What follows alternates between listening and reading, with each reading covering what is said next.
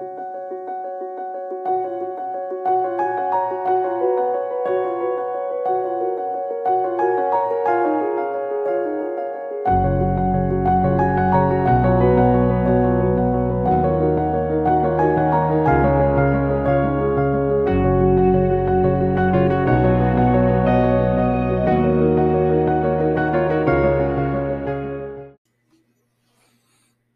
morning, good afternoon, good evening, wherever you are, whenever you are.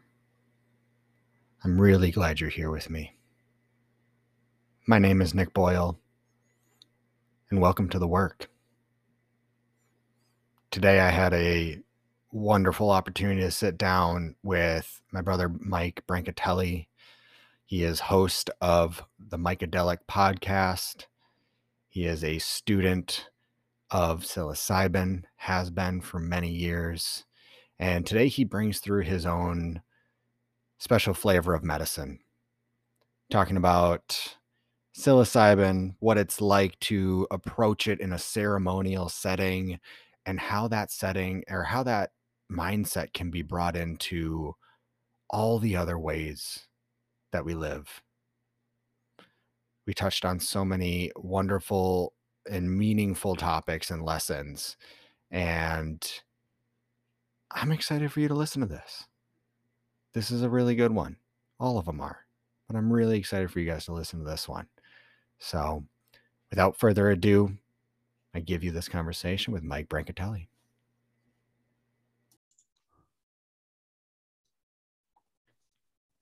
Beautiful. All right. So thank you for being here with me. I appreciate you taking the time. Before I hit the record button, I asked you if there's something live today, and you said pandemic. What about the pandemic? There's a lot to it.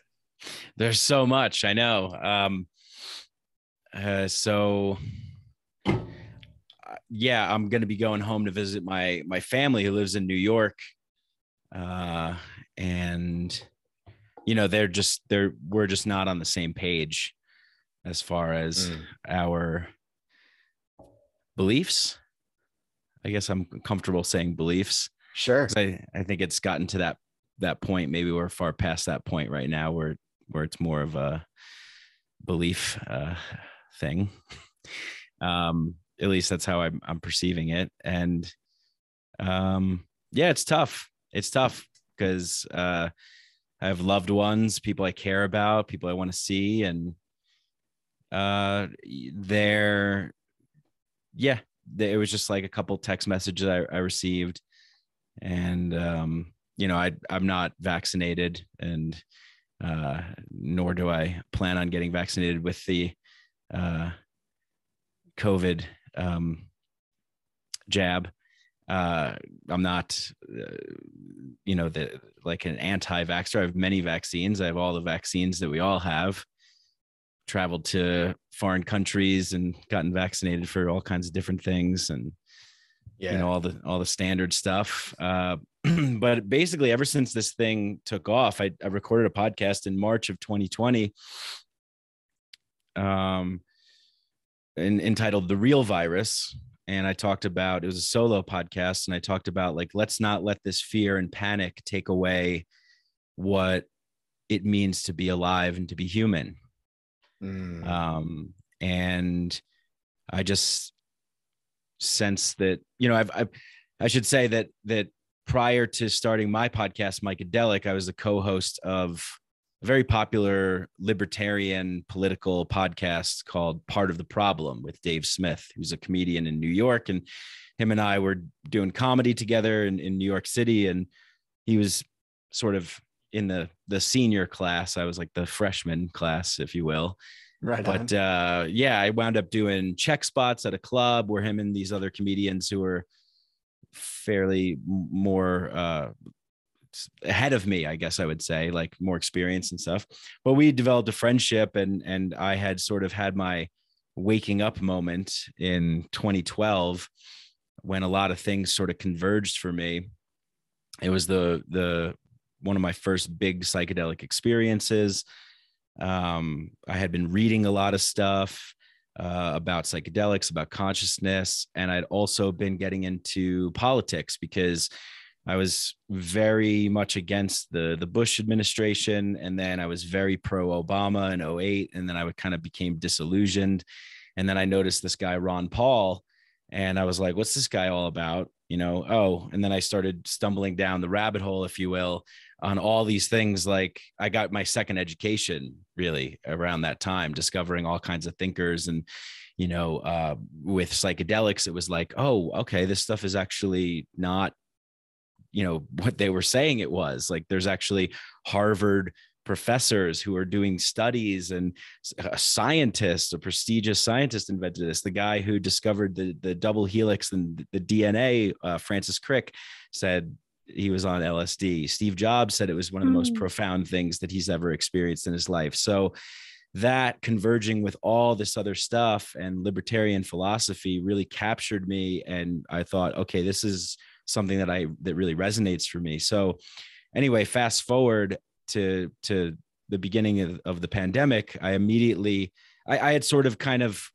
gotten away from like the daily minutia of political discourse. That's what we did on my old show, Part of the Problem. We kind of broke down twice a week, Mondays and Fridays. We would just kind of break down what the media was saying, what the government was saying, and just be like, here's the libertarian take on it. Like, this is these are the holes.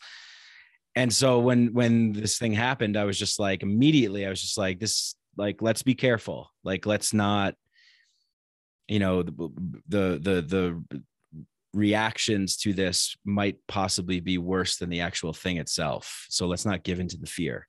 Was my main message, but yeah, it's just really alive for me right now because I feel like I'm not doing enough to put my voice out there, my thoughts out there. I feel like I'm concerned. My brother is actually an NYPD police officer, and he was on the same page as me. We see things a lot differently, but we definitely agree on a lot. I was able to, build bridges with him on a lot of things. And he was kind of in the position that I was, but he recently told me that basically he was forced to get injected because he was going to lose his job. And he's got a family of 3 children and, wife. And the other thing is, who's got time to read about all this stuff and know all the things? And I've been doing it for more than a decade. So I guess I sacrifice a lot of my maybe free time or other areas of my life to stay up to date, or at least to stay informed and to stay sharp on what's happening. And so, yeah, most recently it was just this, thing of, hey, you're coming to New York, we'd like you to get a PCR test or whatever. And over the summer, I got tested for COVID antibodies. I'm positive. I have robust immunity, my doctor said. So yeah, you do. I got the paperwork to prove it, because I got it in March of 2020. And I didn't know it at the time, but I was very sick. Probably got it again. So, in my mind, I'm like, I'm fine. I don't know why I have to keep proving that I'm not one of the diseased ones, that I'm not one of the dirty, filthy people who are ruining life for everybody else. Well, and like even that rhetoric, disease. I was talking to my mom the other day and she called it a disease, and I stopped her dead in her tracks. I'm like, first off, it's not. It's a virus. Like, let's be straight. There's a difference, and it's a virus. Yeah. And then the other thing, because I'm not vaccinated, my wife isn't vaccinated, and I have other vaccines. Like you said, like I'm not like anti-vax, but for me, when I saw this one come out, I'm like, oh, that's a little too fast. Mm-hmm. That's a little quick. Mm-hmm. And then I started doing a little bit of digging that I'm sure you were doing when all this first started. And I was like, oh, wait, why was there a vaccine patent before the virus? Interesting. So, and plus I was like, well, what's the cost? What's the reward of getting this vaccine? Like, or risk rather, not the cost, the risk. And I got COVID after Convergence. I got COVID at Convergence. The next week was like intense body aches everywhere, couldn't sleep. It was like a nervous system aching. And then I was super, super sick, had no energy, for about a week and a half and lost taste and smell within all of that as well. But I'm fine. I'm out on the other side. I have the antibodies now. We should be good to go. And I think what a lot of people don't realize, because it's just not being portrayed this way. And I have done a lot to keep myself out of everything that's going on, because I'm like, most of this doesn't affect me in my life. So why bother myself with it when I'm here with my daughter and my wife, and I'm much better here than sending my thoughts and my energy elsewhere. But one thing that it's just still floors me is like, this vaccine doesn't create immunity. Right. It lessens symptoms. And like, that's the part that I'm like, it baffles my mind how people are so hell-bent on, if I don't get it, then I'm the problem. And I'm like, but am I really? Because you can still get it. Like, you're just not going to have the intense symptoms. And like, that's all fine and well if you guys want that. But for me, I'm like, I'll take the risk. You know, I'm willing to bet on my body. It's fought off a lot of viruses over the years. And I'm willing to bet that I can do it one more time with the proper nutrition and rest.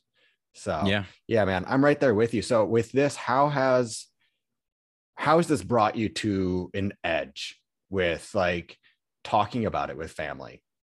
Because I don't want to like get down the rabbit hole on conspiracies and what people think and believe about this. But for me, this has been a huge growth edge for tolerance, to be honest, like tolerance and patience.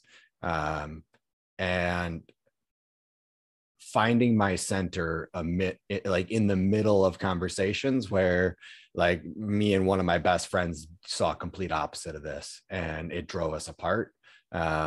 We started fighting about it like over social media, like on Instagram DMs and stuff.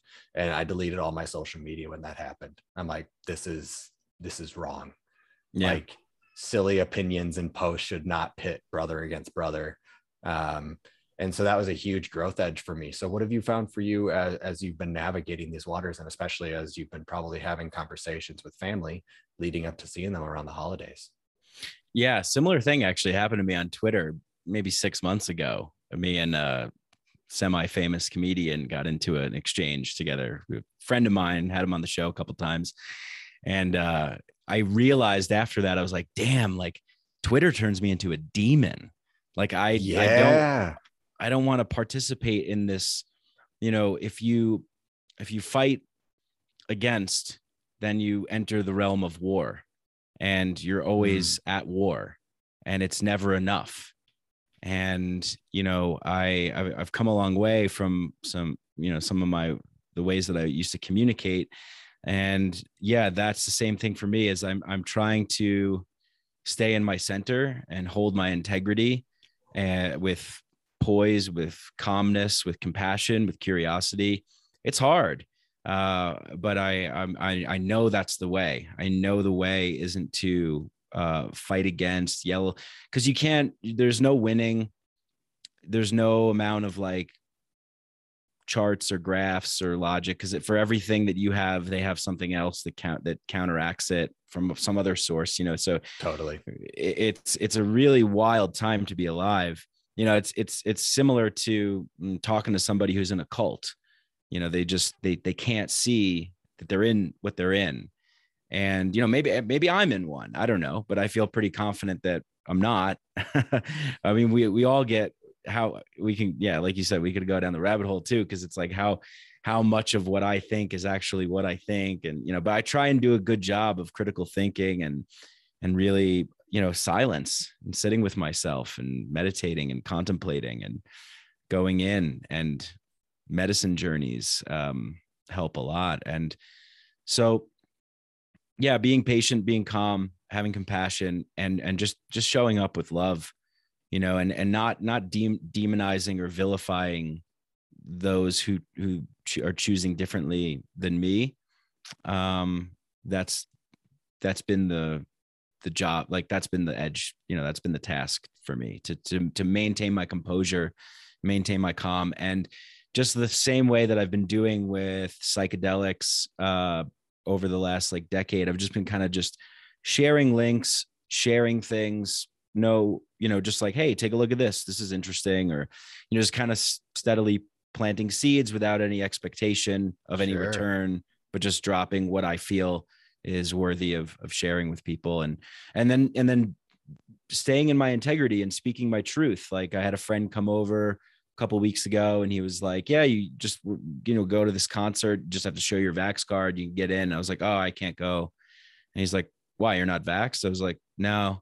He's like, oh.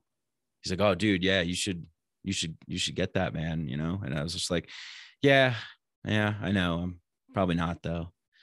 And then Mm. it kind of like fizzled a little bit. But in those moments where, Dave Chappelle has a great joke where he's like, you ever talk away that you don't talk? Someone's like, hey, how you doing? You're like, fine, how are you? It's like, damn, I don't even talk like that. It's just kind of like mirror neuron kind of thing on a psychological level. We tend to like mirror Yeah. how the other person's saying, hey, how you doing today? Like, great, how are you? It's like, wait, I'm not great. Like, what the hell? So just recognizing how I'm really feeling about something and then being able to say that in a calm way without getting argumentative about it or going into an emotional thing. Yeah. Yeah. I feel that because, and for me, the way that it's processing for me is I've been learning how to stand in my power and in what I believe to be true and not be swayed by others. Like, I used to be swayed by others in the way that they spoke and the way that they talked about things and be like, oh, well, I guess you do bring up a few good points. But like, with this, I've done enough research on my own to know what's what. At least for me, the way that I see it, I'm like, yeah, I have enough information to know what I believe to be true for me.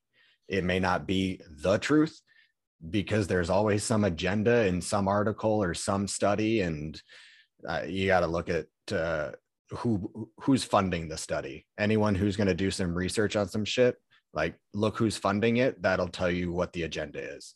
But that's what I had to do, and it got to the point where I had my whole family's vaccinated. Extended family, like brother and sister, mom, dad. And like my brother-in-law, as you were saying, with your brother, he had to get vaccinated in order to keep his job. Yeah. And like, it was such a bummer when I heard that, because he very much has the same stance that we do. But at the same time, he's like, what the fuck am I supposed to do? Yeah. Like, got a daughter, just a little bit older than mine.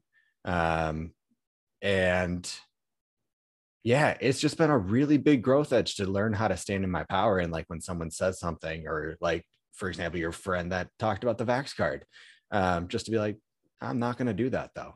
Like, that's good. That's good for you. Like, I'm happy that you feel really good about that decision, but for me, I'm going to choose not to.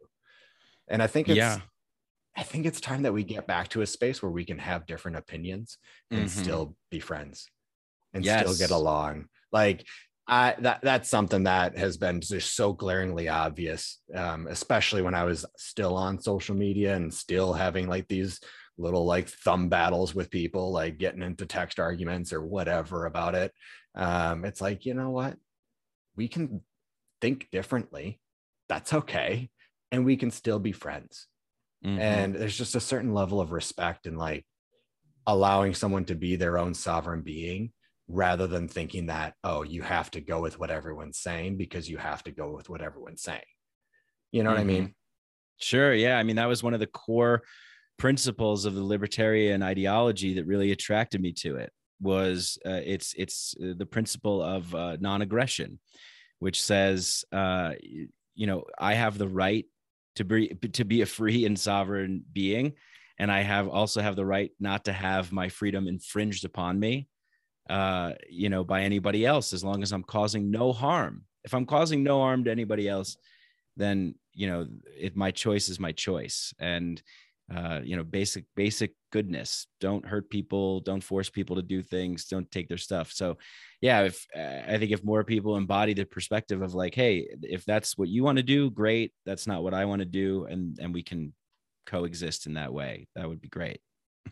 Yeah. So to bring it to fungi, yeah, I'm sure there have been a number of ceremonies that you've had since the pandemic has begun. Has there been any major like lessons or things that you've taken from any of those ceremonies where you're like, man, yeah, this is what the world needs right now, or this is what I needed right now to hear in order to have some form of healing happen within your life with relationships, what have you? Yeah, definitely. I mean, it's sort of transcended this. It's been uh more about just, hey, everything is fine. There's magic in the world, and that magic and that light just never goes out.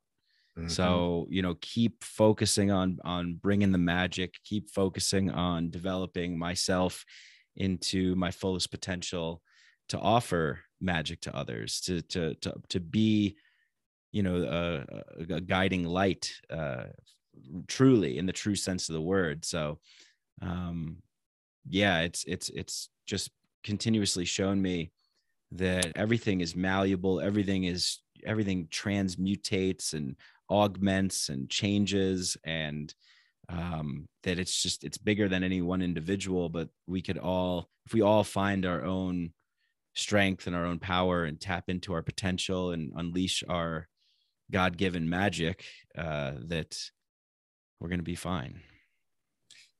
Yeah, that speaks to flow for me, and like just allowing things to flow. I used to be very rigid in how I wanted things to get done, or be very like, it has to go this way, or I've made up my mind, so it must be this way. Have different mushroom trips allowed you to understand flow a little bit more? Because I'm just curious to hear just your experiences with that, because I'm sure there's brothers out there that have never tried this before, or not even brothers, but anybody who's listening who've Mm-hmm. never tried mushrooms before, or are curious of what it's like to go into it in a ceremonial type setting, rather than I'm just going to do it as like a party drug. You know what I mean? Mm-hmm. So can you speak on that a little bit? Yeah, the ceremonial aspect of it. Yeah, the ceremonial aspect and like what that's brought to you, and the experiences that you've been having.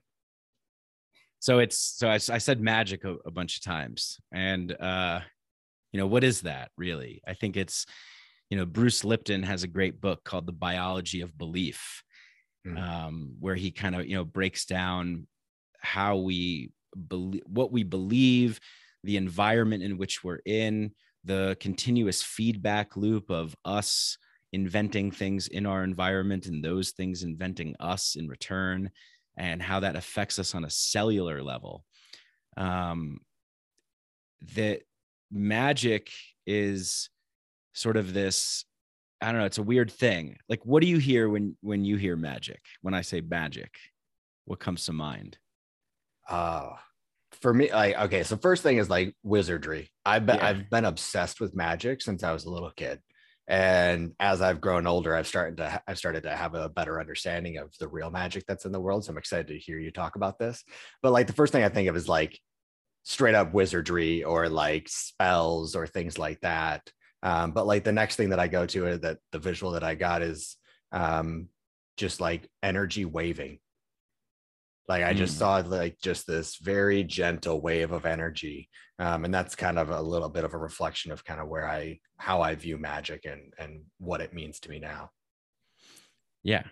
Cool. Yeah. Energy. Yeah. If you want to, Nikola Tesla said, if you want to understand the secrets of the universe, learn about energy, frequency, and vibration. And Aleister Crowley famously said, I think magic is the intent, like the intention or focus of one's will. Mm. And so ceremonially with psilocybin, it is the focused intention putting into working with these magical beings, these magical intelligent fungi beings, in a sort of a symbiotic participatory way. What do I want out of this? The set and setting is sort of the standard in psychedelic circles.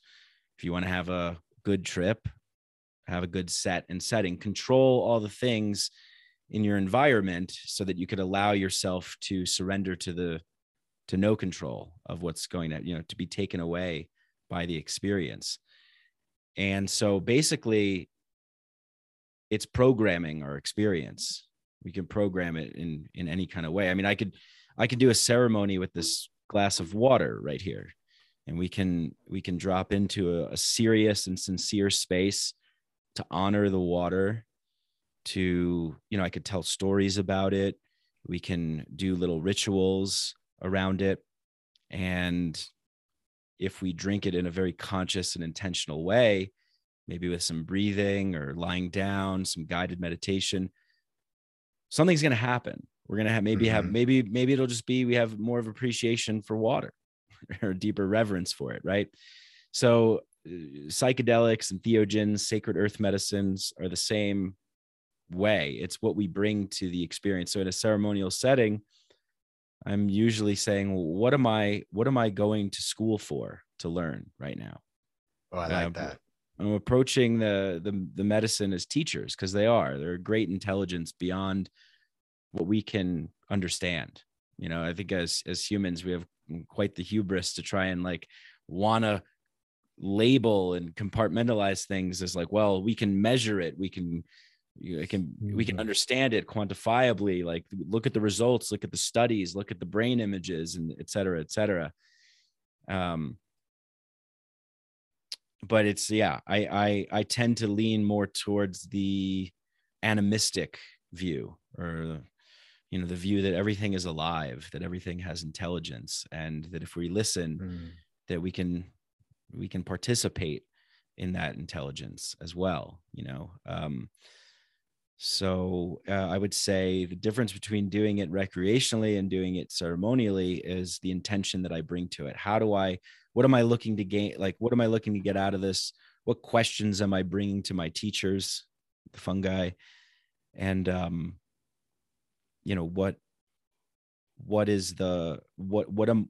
am I wanting to program myself? Yeah. So what does a typical set and setting look like for you then? Because I've heard set and setting, and I know what that looks like for me, but for those out there, what does that look like for you? Cozy, comfortable, furry, warm, just blankets, pillows. Usually if I could be in nature, yes, 100%. I would, if it's cold and I can't really be in nature, then inside, dark room, quiet. Yeah. As one of my favorite thinkers, Terence McKenna, said, 5 dried grams in silent darkness is the way to go. And so for me, I try and just have it be me and the medicine, and no other sort of, nothing else really, having things by my side that I need. I don't typically have anyone sit for me when I do this. I started out doing it in 2014 in this way.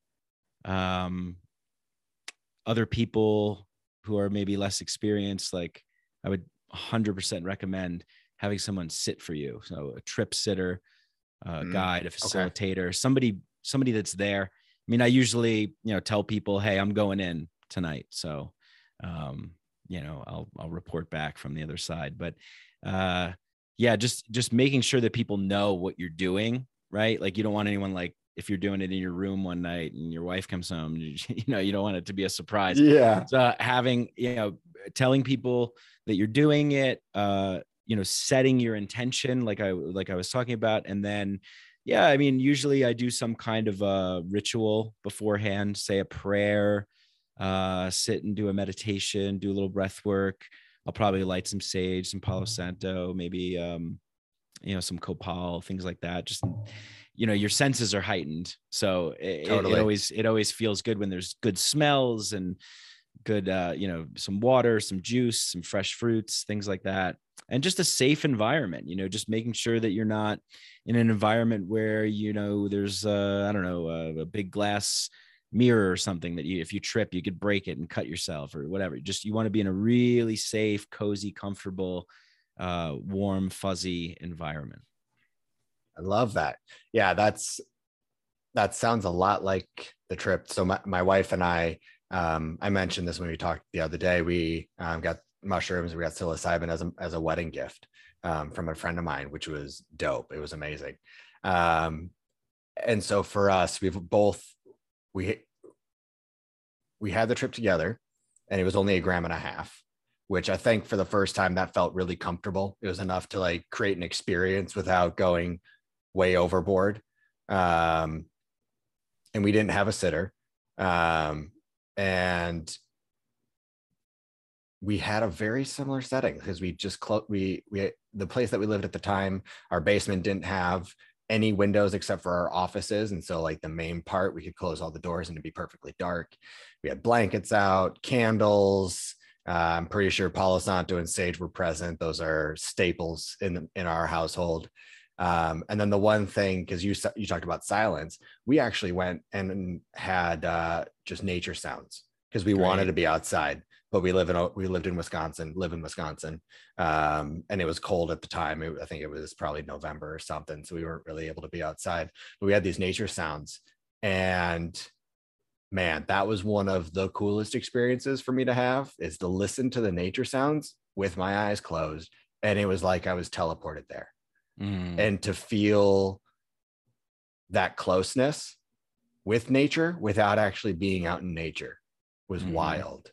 Yeah. It was wild to just feel so just interconnected with all of it without actually being there. And really, I'm just laying on a couple of blankets on the floor in my basement, you know? Yeah. Yeah. I'm a big fan of the musician East Forest, who is my most recent podcast guest. He has an album he made called Music for Mushrooms. And it's amazing. I think it's like 7 hours, and it's all improvised during a mushroom ceremony that he recorded himself. So it's fantastic, and I highly recommend it. I usually play that in larger group ceremonial settings. For myself, I sometimes will play music, but I notice that I just get so taken by the experience that I don't even hear the music anymore. I'm just in like another world. So Oh, totally. There were yeah. so many moments where I had no idea music was playing. And then I would hear like a sharp bird sound or something, and they would bring me back to the music. Oh, that's right. There's all of this happening at the same time too. I had no clue of it. I was definitely somewhere different. Yeah. So Amazing. there's so many lessons that can be taught by these beautiful teachers. If you could tell us what one of the top ones are, just one of them, that you've been able to really carry with you, that like you've thought back on maybe a couple of times as like, holy shit, yeah, this was a really profound realization or epiphany or lesson learned. Is there one that comes to mind? We're gods, and this is infinite. Keep going. We as human beings have chosen to be in this game of duality because it's fun. Diversity and novelty is fun. I'm looking at you right now. You have a wicked mustache. It's sick, man. Like, I like that. I don't think I could rock that. I think I've tried a couple times, but it's fun. You're a different person, and that's fun. The different cultures, different foods, different music, different genres, the diversity and the newness, the novelty that the psychedelic experience provides to us is possible in this world. We live in a world of infinite possibilities and infinite creation. It's only fear, giving into fear that holds us back. And we are very clever. We invent a lot of things that are quite magical. What we're able to do right now is pretty magical. I'm able to talk to you through these wires and look at you on this screen. I mean, it's indistinguishable from magic, as Arthur C. Clarke has said. Any advanced technology is indistinguishable from magic. So it's we're playing a game of forgetting and remembering, and it's eternal. This is eternity. We're in eternity right now. Yes. And it's kind of fun to forget. It's kind of fun to forget and to play the game of duality, because playing the game of the infinite all gets boring after a while. You're like, man, I want some company here. So I think that it's our jobs as people who have these experiences and who understand things to be in this way, to gently remind each other that we're already home. And, there's no place to be or no place to go or nothing to do other than just to be love. We like, so many people are searching for love. I think you just become it, and then you got it, and it's a hard thing to do, especially in our culture, because we live in a culture of separation and forgetting. They want the way that it's designed. I mentioned that we invent clever things. We're very clever as human beings. And I think a lot of times we think we're more clever than God. We try and outsmart God, for lack of a better term. You could call it source or one or the infinite, the most high, whatever. The everything that can't be comprehended, can only be felt. And you can only feel it and then choose to have faith in that. It's not even a question of faith, I guess, if you have the felt sense of that experience. It's more a question of just deep knowing. But yeah, I think what we do is we invent a lot of things, and we kind of like trap ourselves in these inventions. We come up with clever things. We're like, oh man, this is so clever. Like the internet, computers, social media, and then it winds up being a whole shitstorm that we got to figure out a way out of. Yeah. And I think that's, it's messy. It's a massive RPG game that we're in, and it's messy and it's real, and the stakes are real, but it's also fun. There's one of my favorite books of all time is this book called The Finite and Infinite Games.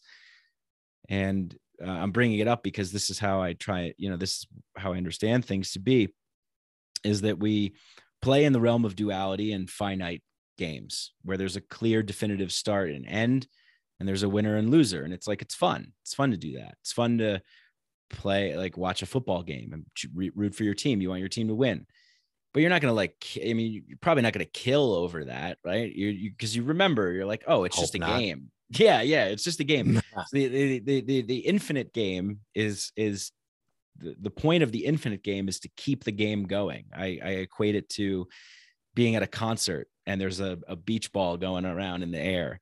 The point of that isn't to smash it down and like win. The point is just keep the ball going, just keep it up in the air. And I think that's what we're doing here. We're just continuously forgetting and remembering and trying not to wreck the whole thing too much, and just keep that ball in the air so we could keep having fun and keep being alive and thriving. And there's a lot of horrible shit that happens, but there's a lot of beautiful shit that happens too. Yeah, and that's a beautiful analogy of the beach ball, because I was able to picture that and recall a moment that I was there when there was a beach ball going up, and you're like, yeah, like the name of the game is just to keep it in the air. It's like the little game that I played with like nieces and nephews is keep a balloon up in the air. Like toss it up, very similar, and all they're trying to do is just keep it up. There's no winner, there's no loser, because you win or you lose as a team. But one of the things that you said that I think is really important that I want to circle back to, because I wholeheartedly agree with it, is that we are in this loop of forgetting and remembering. Because like for me, I hold the belief that I chose everything that's going to happen in my life long before I came back to Earth, but I forgot it all, because what fun is it if I knew it was coming next? Right. And yeah, you don't want the spoilers for your life. Yeah. No, exactly. And so that for me then brings up the unknown, and how there's a lot of men that are afraid of the unknown. They want to have a plan. They want to know what's going to happen next, because that feels safe. That feels like, okay, cool. I know what's happening. I can anticipate it. I can be prepared for it. But like in the end, you really don't.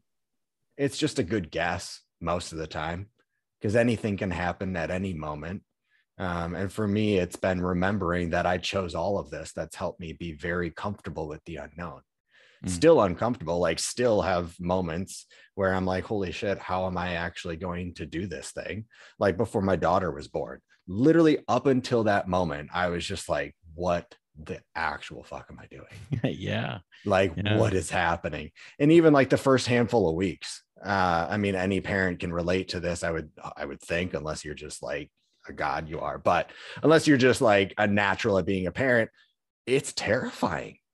Yeah. And I'm like, I have no idea what's happening next. I don't know what to do. I have no idea what's going to happen tomorrow. And it's only now looking back on it that I'm like, yeah, that was actually kind of a lot of fun.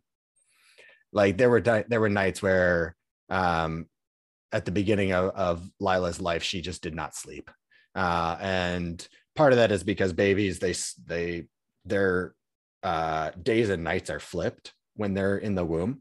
And so her active hours were at night from like 9 p.m. till about 3 a.m. So my wife and I, for the first like 3 weeks, we had a long, like 6-foot plastic foldable table that we loaded up with snacks down in our basement, turned on Netflix, and we just camped out. And we got to this point so many times where we were so sleep deprived that we became delusional. Like there was a certain time of night where all of a sudden Megan, my wife, would stop making sense. There would be a sentence, there would be a moment where she'd say something and I would look at her and be like, that actually made no sense. I tried to figure out what you were saying. That was complete gibberish. And then that was my moment to know, like, all right, time to turn on dad mode. Like I got to get the fam to bed. Megan's gone. She's losing it. She is no longer any help. I now need to be the sole captain of this ship for the rest of the night. But I had no idea that any of that was going to happen beforehand. And how much fun would it have been if I did know, and like how may I have, and for others, like if we knew what was happening, worry about it or stress about it ahead of time. She's like, oh shit, I know that I got this thing that's going to be coming up here in a handful of months. I better be prepared for it. Like, that's just no fun. It's just no fun. And so dancing with the unknown is so much better and so much more exciting, especially when the understanding that you were laying out for us of we are gods. We did choose all of this. This is all just one big game. Yeah. And I should clarify, I don't want to sound like some pretentious prick and be like, hey, we're all gods, so just do whatever you want. But, one of my favorite books of all time is by Ernest Becker called The Denial of Death. He says, we're gods with anuses. So we're in this like split crazy predicament where we have the capacity for unbelievable magic to ponder and contemplate the infinite, yet we're housed in these like meat sacks of decaying, stinky, hairy bodies that will eventually just be food for worms. Like that's sort of our predicament, is like, we know about our own demise. I don't think any other creature knows about its own mortality. So, I think that's sort of the confounding paradox of our nature, and it's to remember, like, yes, we are the infinite, and also we are playing the finite. Yeah. So interesting question. Based on what you just said, we're in these like decaying meat suits. You know how our cells all regenerate every however many days? Mm-hmm. Why do we age? Is age really just in our minds? Do we have this time limit on life, and so therefore our entire body and our cells are like, oh, well, I guess I better map to this because you said 85, so I guess it's 85. Like that's something that I've thought about, especially as we're getting into just like consciousness and reality and how our own thoughts can shape our reality, and like the energies, the intention that we set behind it. So like I will casually say to people with a complete straight face, dead serious, I'm going to be 350. I will live to be 350 years old, because there's accounts in the Bible of like Moses being like fucking 600 years old, So do you have any thoughts on that? Because that's just been a fun thought that I've had. And since we're down this road of consciousness, I'm like, man, if all of our cells regenerate, why do we even age? Why do we even age in the first place? Cool question. I mean, I've heard some people say that aging is the number one cause. Like, what is it? Oh, death is the number one cause of death, or something like that. Dying is the leading cause of death. Yeah, or something to that effect. Aubrey de Grey is his name, and he's like trying to come up with a cure for death. They say that it's like yeah, it's just like, hey, it's this one problem that's facing us that we just haven't really figured out. I mean, I don't really know. I haven't really thought about it too much. I guess if I go back to the game analogy, I just say, I don't know, any game that you just keep playing, eventually you just get tired of and want to play something else. Sure. So, and baking in that unknown is also makes it fun and exciting too, because, well, I will say this, we live in a culture detached from death in a way. We have a Oh, perverse, completely. yeah, I mean, there's like a hyper perverse narrative of this, like I was talking in the beginning with the pandemic thing, like, do we fear death so much that we forget to live? Like what at what cost are we willing to, like, are we all just going to hide in our beds and you could be the safest person, wear a helmet next time you go to the grocery store or whatever, just like we could we Yeah, could we could bubble and insulate ourselves, but is that really what we're trying to do here? I don't think so. I think that we feel most alive the closer we are to death. Like, the more we take risks, the more that we push ourselves out of our comfort zones, the most, the times where we feel even like, oh, I want to speak, I want to say something that's contrary to what the general consensus is, that could feel like a death because you're then ostracized from the community. And hunter gatherer times, that meant, you're out of here, pal. You're cast into the forests that probably die. totally. So we're totally, I mean, I think we have so much going on in our lives right now that we don't have I don't think we have like a real understanding or reverence for what it means to be alive. And so we can't really appreciate the death process either. It's a big, big fear too. People are constantly talking about it in this really terrible way.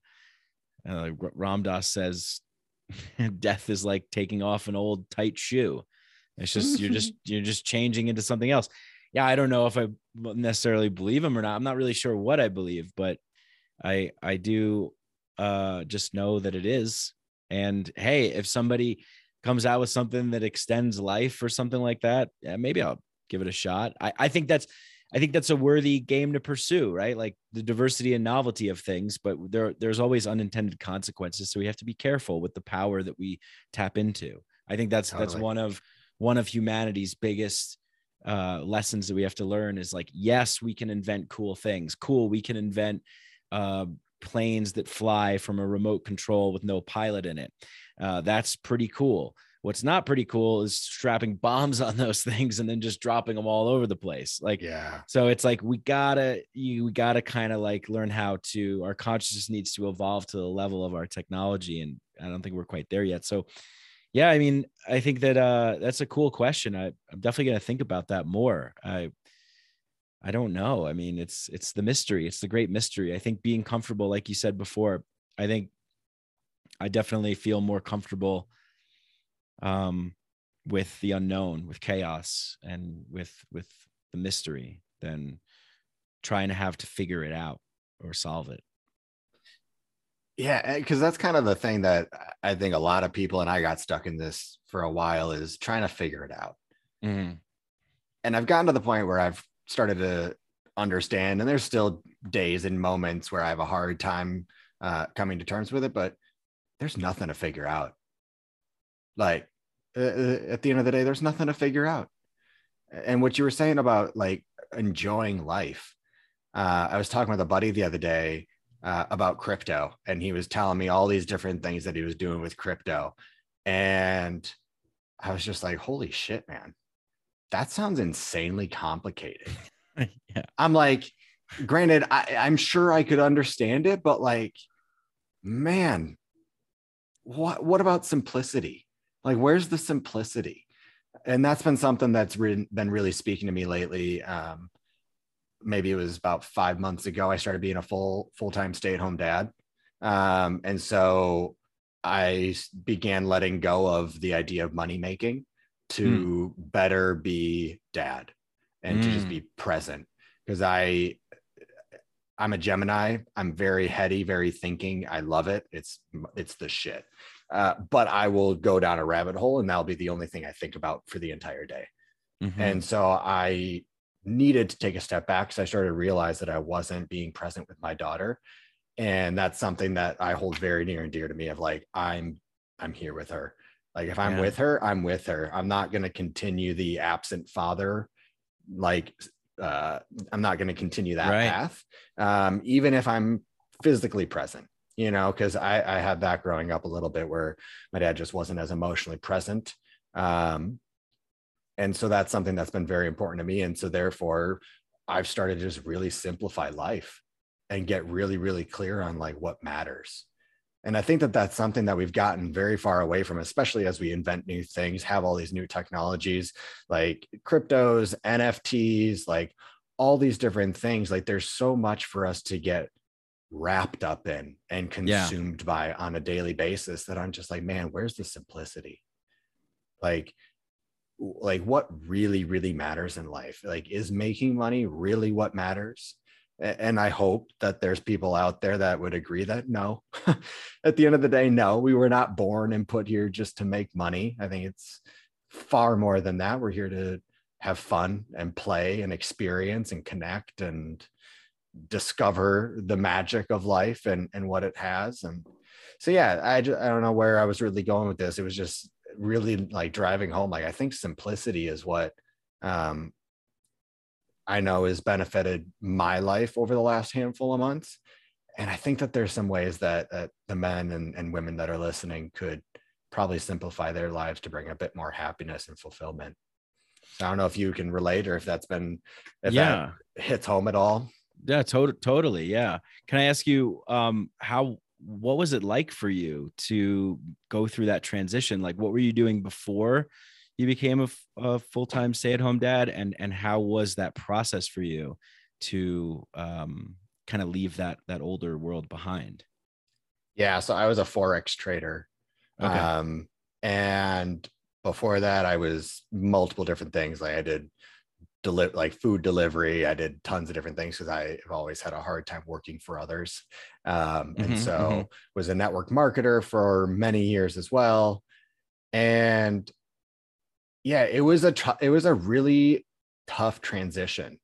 Um, Tough in the sense of my presence. And like that's been very alive for me even the last couple of days. I've been really struggling with being present and like fully present. Because there's just, I don't know, there's just this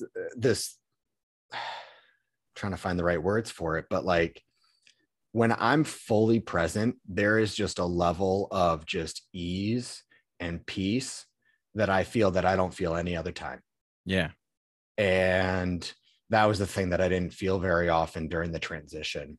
Was I was fighting this old belief system that had been fed to me, that had been given to me by my dad and passed down from his dad, of, hey, you're the man of the house, you are the breadwinner, you make the money, you go out and do the thing, and wife stays home with the kids. That was my upbringing. My mom was a stay-at-home mom for a while. And so it was a lot of letting go of those beliefs and having the awareness that those aren't mine, that those aren't the things that matter to me, that, Mm. and like having that differentiation, that takes a lot of like my mental presence to get to that point, but also just time, just sitting in silence, sitting in meditation. um, for me, cannabis is like the top plant medicine that I use, and that Oh has yeah, it's a been, great one.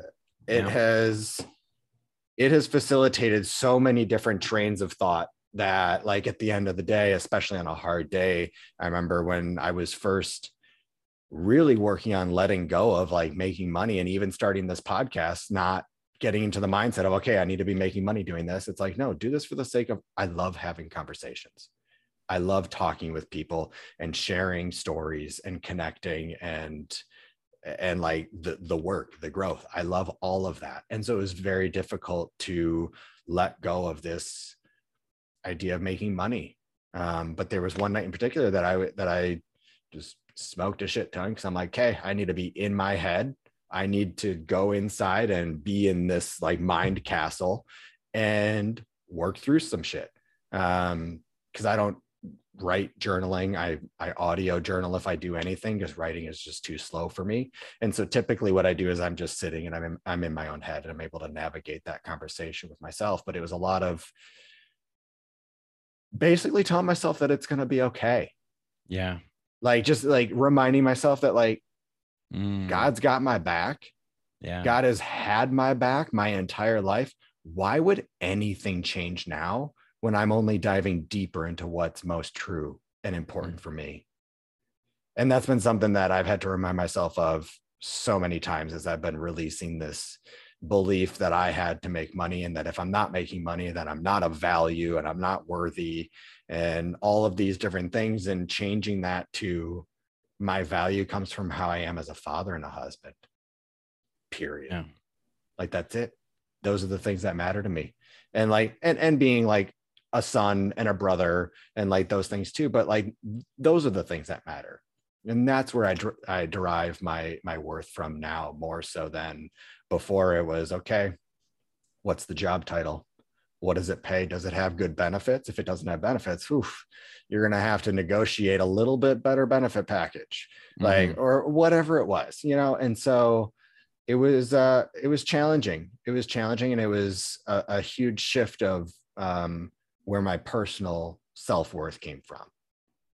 Yeah. Well, amazing. I mean, it sounds great. You're doing it. Like that's, if you can remind yourself, right? There's that remembrance again, what's really truly important, what really matters, and that surrendering into that unknown, and giving into like what you feel passionate about, what you care about, then all the the money comes.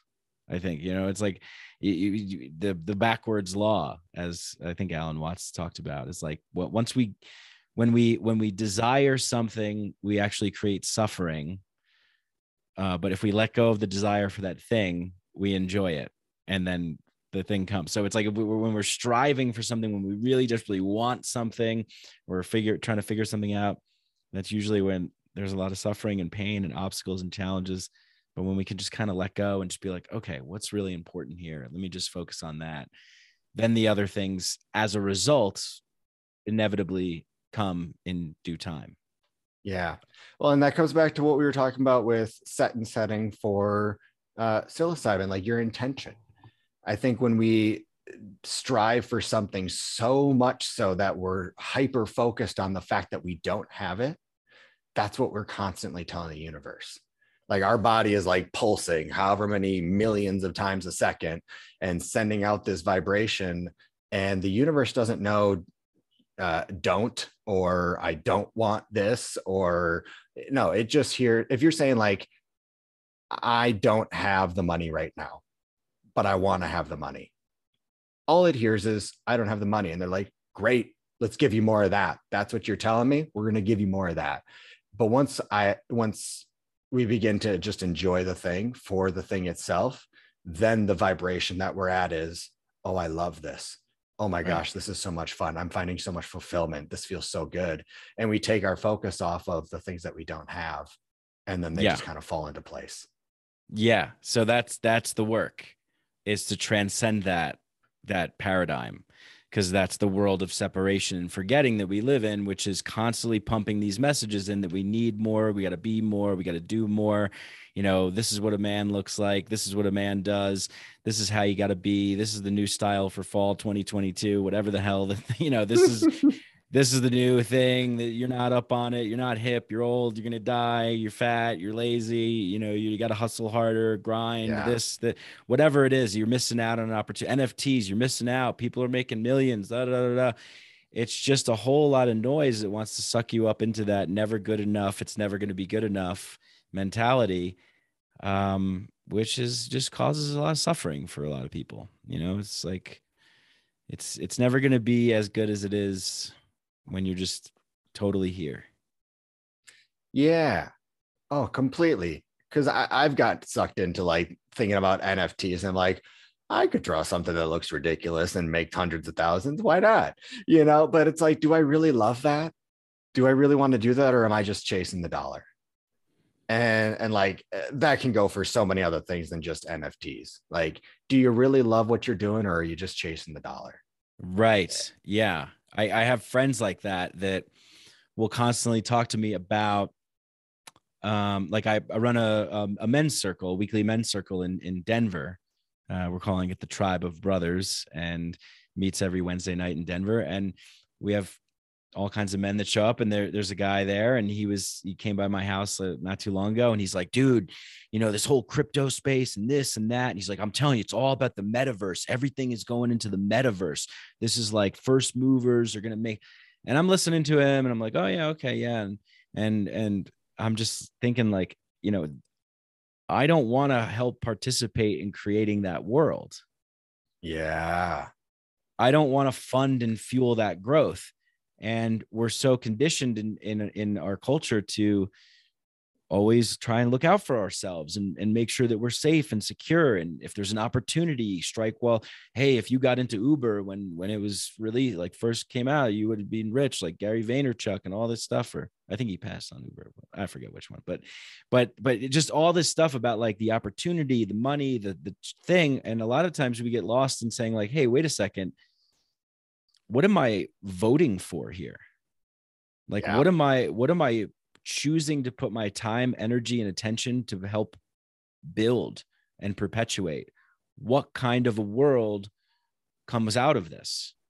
And I've been really, that's something that I've been thinking a lot about lately. And a big edge for me is getting really real with myself about like integrity when it comes down to everything that I do, everything where I put my money, who I bank with, how I use Amazon. Should I use Amazon? All these things. How much plastic am I using? Am I being conscious about that? It's just like really trying to get really real with, I want to live in a world that I know is beautiful and magical and full of nature and abundance and joy and happiness. And, much like a lot of, the feelings that I've had when I've been to epic retreats or convergences, or music festivals. There's just this sense of like total liberated, free, fun, and harmony and respect. A lot of respect too.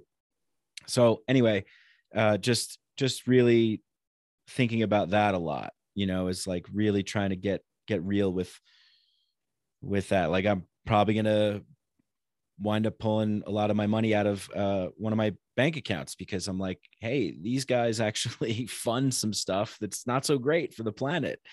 And maybe I shouldn't bank with them. Maybe I should look into a local credit union. I think that is ultimately a good idea. And I've been talking about it for a while, and now I'm like, okay, I got to put this into practice more. I think that anytime that we get turned on to a new idea or a new way of thinking, it's like, all right, yeah, I can do a little bit of this or do a little bit of that. And then there's like Yeah. there's new things that always come to light. I'm like, oh yeah, shit, I forgot who I bank with. That's probably important too. Where are they? What are they funding? What are they fueling? So yeah, I think that like in a real sense, money is just about like casting a vote for what we want. And at least that's how I look at it. And I also look at it as energy. It's just like if you're putting energy into something that you love and you care about, money is just something that is like a representation of energy given back. Like, hey, Yes. good on you. You're doing a good thing. Yeah, I see it the exact same way. And I used to bank with one of the larger like banks in the country, and now my wife and I, we've moved to a smaller credit union right here in town. Awesome. Because yeah, we had similar feelings of there's been some not great things about them in the news lately, or no, I don't think I really feel all that great about that anymore. And so yeah, it was a very very quick decision. Like when it was made, we were like, nope, this is what feels right. We're going to do this. And I think that's so important to go with your gut, go with your intuition. Like I mentioned this to you the other day, like that's how I'm leading this entire podcast is all off of intuition. Like I've thought none of it through, like thought nothing through, but that's so beautiful. Because I think that Yeah. there's so many times that we can get caught up in overthinking something or trying to look at it logically and trying to fully understand it before we jump in or before we make some decision. And like we were saying before, like newer technologies are indistinguishable from magic. Mm-hmm. Why do we have to always understand something? Mm-hmm. You Yeah. know, like there sometimes logic is, at least for me, the way that I see it is that logic is sometimes just the ego's way of keeping us in the little safe space. Because the ego is like, its job is to keep us safe, and it's freaking great at it. It's Mm-hmm. wonderful. Yeah. It has It's kept too me good. in. It's Yeah. too good sometimes. It's kept me in loops. It's Like like, my yeah, it's just working like hours nonstop, run midnight oil. It's like, ego, take a break, man. You deserve yeah, a vacation. Yeah. yeah. It's like, chill, bro. Yeah. Relax a little. Like, we got this. It's gonna be okay, man. And that was one of the biggest lessons that I had on my first mushroom trip, was to just like let the ego go. Like, stop trying to figure it all out. And the question that I went into that trip with was, um, reveal to me what's been hidden. And because I knew, because I could just have this feeling that there was something that my ego was hiding from me, that I'm like, reveal to me what's been hidden, Mm. because there's something. Mm-hmm. Um, and it was the fact that I here, really very, very quite silly one. I I laid down, or I decided I wanted to lay down, and so it happened. Super simple. Yeah. But like, now transpose that onto everything else. I decided this, and so it is. Yeah. And like, that's been so true for me, is like being a stay-at-home dad. I knew I was going to be a stay-at-home dad at 16 years old. I Mm. don't know how, I don't know why. It was this almost irrational desire to be a stay-at-home dad. And it wasn't even a desire, it was a knowing. It was, I know this is what my life's going to be like. And I decided, and so it was. The universe is like, okay, okay. If you want that, great. It's yours. You decided. I'm hearing you loud and clear. I will do exactly what you want because you decided and you're sure. And yeah, beautiful lessons. Beautiful lessons. Mm. Yeah, indeed. All right, Mike. I appreciate you taking the time today to sit with me, to share your wisdom, your medicine. So you mentioned that you have circles Wednesdays in Denver. Is there a time and a location that they're always at? Yeah, it's at this place called the Garage on 52nd and Wine Coop or Winecup. I forgot how to pronounce it. And then we have a Mighty Networks that we're going to be like officially launching, but we're thinking of that it's a good kind of limited and contained social media network to post about events, just like the Brothership. It's a great platform for all the things that we're interested in, what's going on. So we started a Mighty Networks, and I think it'll be a good resource for people in Colorado, in the Boulder and Denver area, and even people that are not here. We've had people fly in for some of the retreats and things that we've done. So it's really exciting. Yeah, I could send you the links, and then if you just want to like put them in the show notes or whatever, people could find out more about that. But yeah, it's been a real. I never thought that I would have gotten into what I'm into now with, I guess, what you would call men's work or masculine alchemy. Actually, that's a great term. Yeah, Mm-hmm. I really have gotten so much out of it, and to be able to, most rewarding thing is being in the presence of other brothers who are just starting to just put their foot in the door and figure out what this is, and oh my God, I'm not alone, and we don't have to do it alone, and we can actually celebrate and dance and be silly too. And so yeah, it's great. I'm very much invested in that, and yeah, more to come. Cool. So I'm so happy that you talked about brothers just getting their foot in the door. There's bound to be at some point a brother that's listening to this that has never stepped into circle before and is feeling a little reserved. Are there any words of encouragement for them, or for someone who's listening that's like, man, I think this is calling to me, but I'm scared. I'm afraid to be that vulnerable, or man, I don't know if that's for me. Is there something that you could tell them that's maybe been helpful along your journey to allow yourself to step in and open up in these spaces? That's the message that it is for you. That's the message that you should move towards it. If there's one thing that I learned, it's whenever I'm feeling a little bit of resistance, whenever I'm feeling a little bit of fear or feeling like something's uncomfortable, man, I could do such a good job of rationalizing myself out of it, right? Like ego can come in, we can get a whole, cosmic circus of trickery going on to convince myself that, nah, that's for those kinds of people. I'm not one of those kinds of people. We're all the same people at our core essence. We all just want love, to be loved, to feel understood, to not be alone, to have other people truly see us, even if it seems scary. So I would say, if it seems scary, if it seems like it's not for you, just try it. Just try it. Just give it a try. I think that what Wayne Gretzky said, right? You miss 100% of the shots that you don't take. Just take a shot. Yep. Take a shot. And because for me, my best friend invited me to his men's circle during the pandemic. And I said, what the hell is that? Like, no, like, I don't need that. I'm in an ayahuasca circles or mushroom circles, or I got psychedelic people here and there and podcast circles. And man, I go on my podcast and I speak openly and vulnerably. What do I need this for? I didn't understand the power of brotherhood, and so we all need it. I think that we all feel it when we're younger, before we're at the age where we can where we develop these things that prevent us or stop us. Like, we just, as kids, we tend to just go for it. And so I would just say, if you feel fear, if you feel resistance, that's a signal that maybe you should try it. Because I've noticed that over the course of my life, whenever there's like fear or resistance coming towards, if I just give it a shot, maybe there's something there for me, maybe not, but at least I gave it a shot. Yeah. I love that, because it's like, what if you'd never tried pizza and pizza's your favorite food? But you looked at it and you're just like, that looks freaking ridiculous. I only eat things that are in the shape of squares. Never in my life will I touch a pizza. Like, what if it's something like that? What if it's something that, like, you're like, oh my God, where has this been my whole life? Because that's what it was like for me. When I found Sacred Sons, my first couple of circles that I sat in, I was like, holy shit, this is quite literally what I've been searching for my entire life. And it's just brotherhood. So I appreciate you taking the time to. Yeah. Can I say one thing about Sacred Sons, by the way?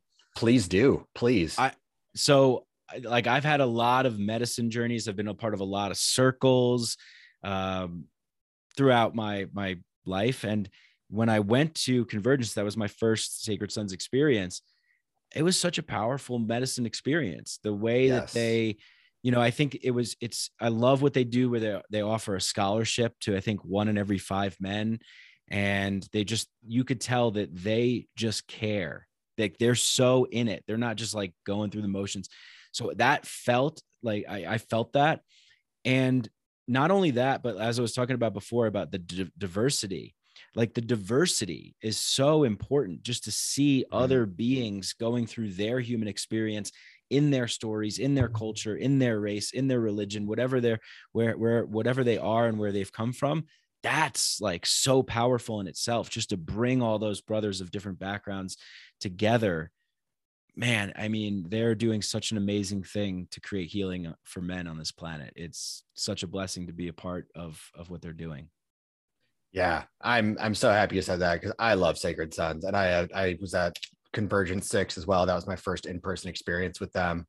And to just briefly wrap this up with what you were saying, is to experience and witness other men who look so different from me, because I live in the middle of Wisconsin. Like, the way that I would say it is, I live in bumfuck, like, nowhere, Wisconsin. Like, we all look alike out here.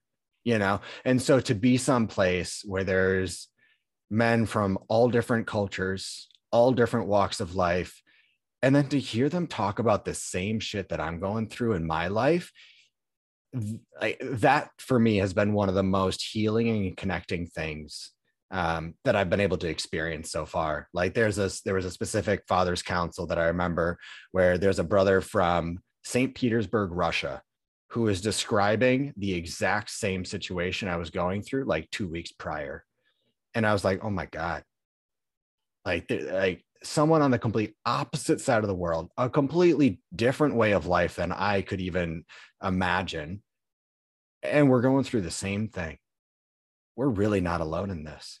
So yeah, that's been something that Sacred Sons has driven home. And this conversation with you has made it even more apparent that, like, hey, we're not all that different. We're in this together. And like Sacred Son says, yeah, brotherhood is the medicine.